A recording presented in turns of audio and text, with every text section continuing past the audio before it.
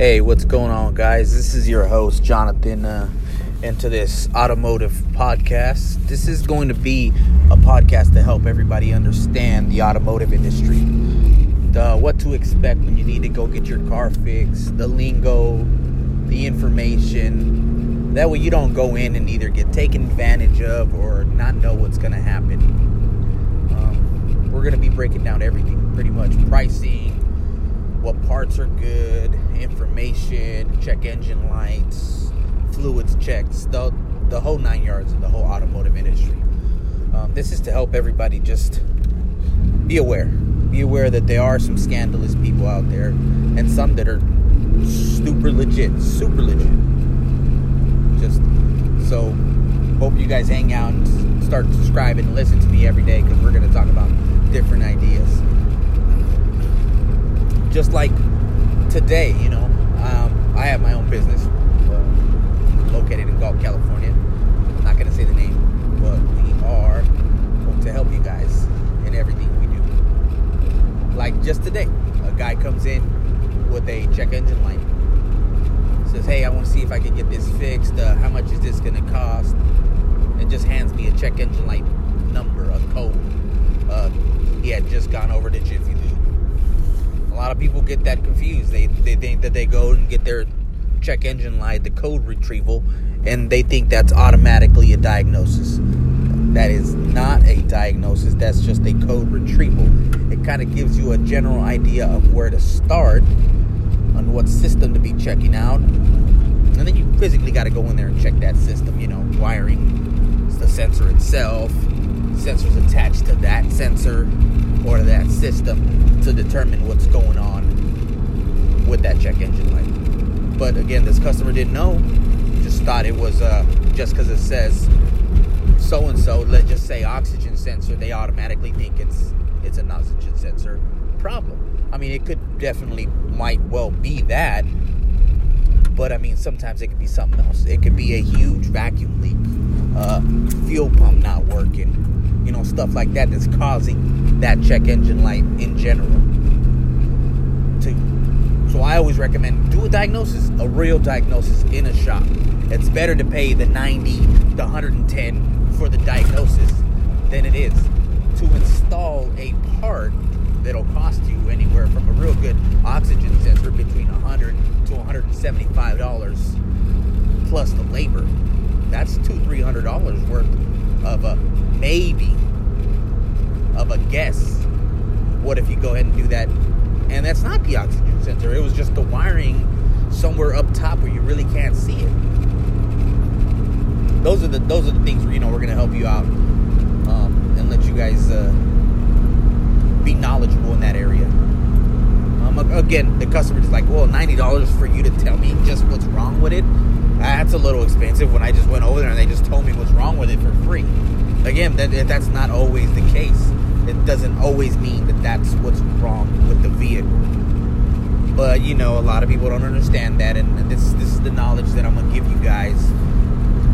That way you guys know what to do when a check engine light comes, or what to look for to see if that shop is, has a good reputation, knows what they're doing, and have a good warranty. That's what I always ask. If you do the work with me or you do it with someone else, if you don't want to do it with me, make sure their warranty is top notch. A lot of shops are 6 months, 6,000 miles. That's pretty generic in the standards of today. A lot of shops are 1 year. That's a great way to start. A 1 year, 12,000 miles. Me personally, my shop, we do 2 years, 24,000 miles in everything we sell. That's where we stand behind our products and behind our work, that we know it's going to last you a long time. So 2 years, 24,000 mile warranty, it's a great warranty. Not a lot of people offer that, but we do, because we get top quality parts and we do top quality work. That's just the stuff you have to look at.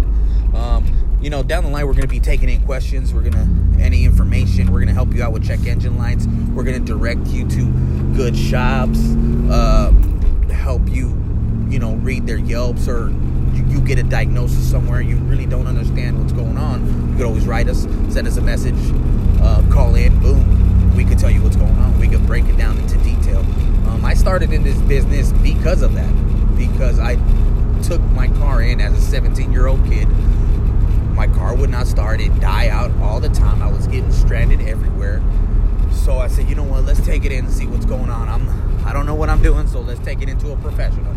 I took it into a professional shop because I thought, you know what, these are top name in the industry. They should know what's going on. They should treat me good and give me a good price. Well, come to find out, they said it was a fuel pump, a fuel issue, that the fuel pump needed to be replaced. And this is a 92 Firebird, by the way. This was the early 2000s. And 17-year-old kid to say you need a $700 fuel pump was a lot of money for me. Was something that I'm like, oh my God, I can't even. I've never even had that much in my pocket or in my bank account or in a given time at 17 years old. So I said, you know what, that's too much. I'm just gonna deal with it, drive it like that until it doesn't work anymore. But then I said, you know what? Let me go to this hole in the wall over here down the street where it looks like it's always full. They always got a whole bunch of business. Let's see what they do. Let's see what type of offer they can give me for this fuel pump. So I go over there and I told them what's going on. They're like, man, I told them they want to charge me this much. I just want to see if that's what it is. They're like, you know what? Let me check it out. They took a look at it really quick. They're like, you know what? More than likely, it might be just a fuel filter. A fuel filter. I'm like, okay, well, how much is that? Like, let's start off with the fuel filter. Maybe this will take care of your whole issue. Yeah, I'm like, yeah, go ahead. Let's go ahead and do that. What do you think the cost of something like that would be? I'd probably say about $40 for the filter. $20 to put it in. At that time, I was like, man, $60, I could do that. I mean, hey, let's try it. I mean, I could probably get it fixed for $60. So I go ahead, let's do it. Give them the okay. 15, 20 minutes later, boom, fires up. So you know what? Take it for a ride and then drive it for a couple of weeks and see what it does. If there's anything else, then we'll come back. We'll give you a price on the fuel pump, but it won't be damn near $700. So I said, you know what? Gave them $60 and I took it off for a ride, drove it for a couple of weeks. Nothing ever came back. It was a fuel filter. The fuel filter was the issue. More than likely, the other shop knew it was a fuel filter, but they said, you know what? Let's sell them a fuel pump. We'll do a fuel pump. Then we'll change that filter. Make $700 off $60 repair.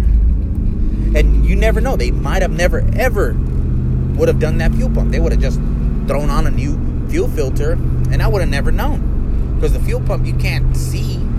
You can't get to it, so you can say that, oh, they changed it. Just stuff like that. That's what I'm going to help out. That's what I'm going to be here for. Just drop knowledge, just information. How to buy tools, how to take stuff off. To the do-it-yourself type of guy.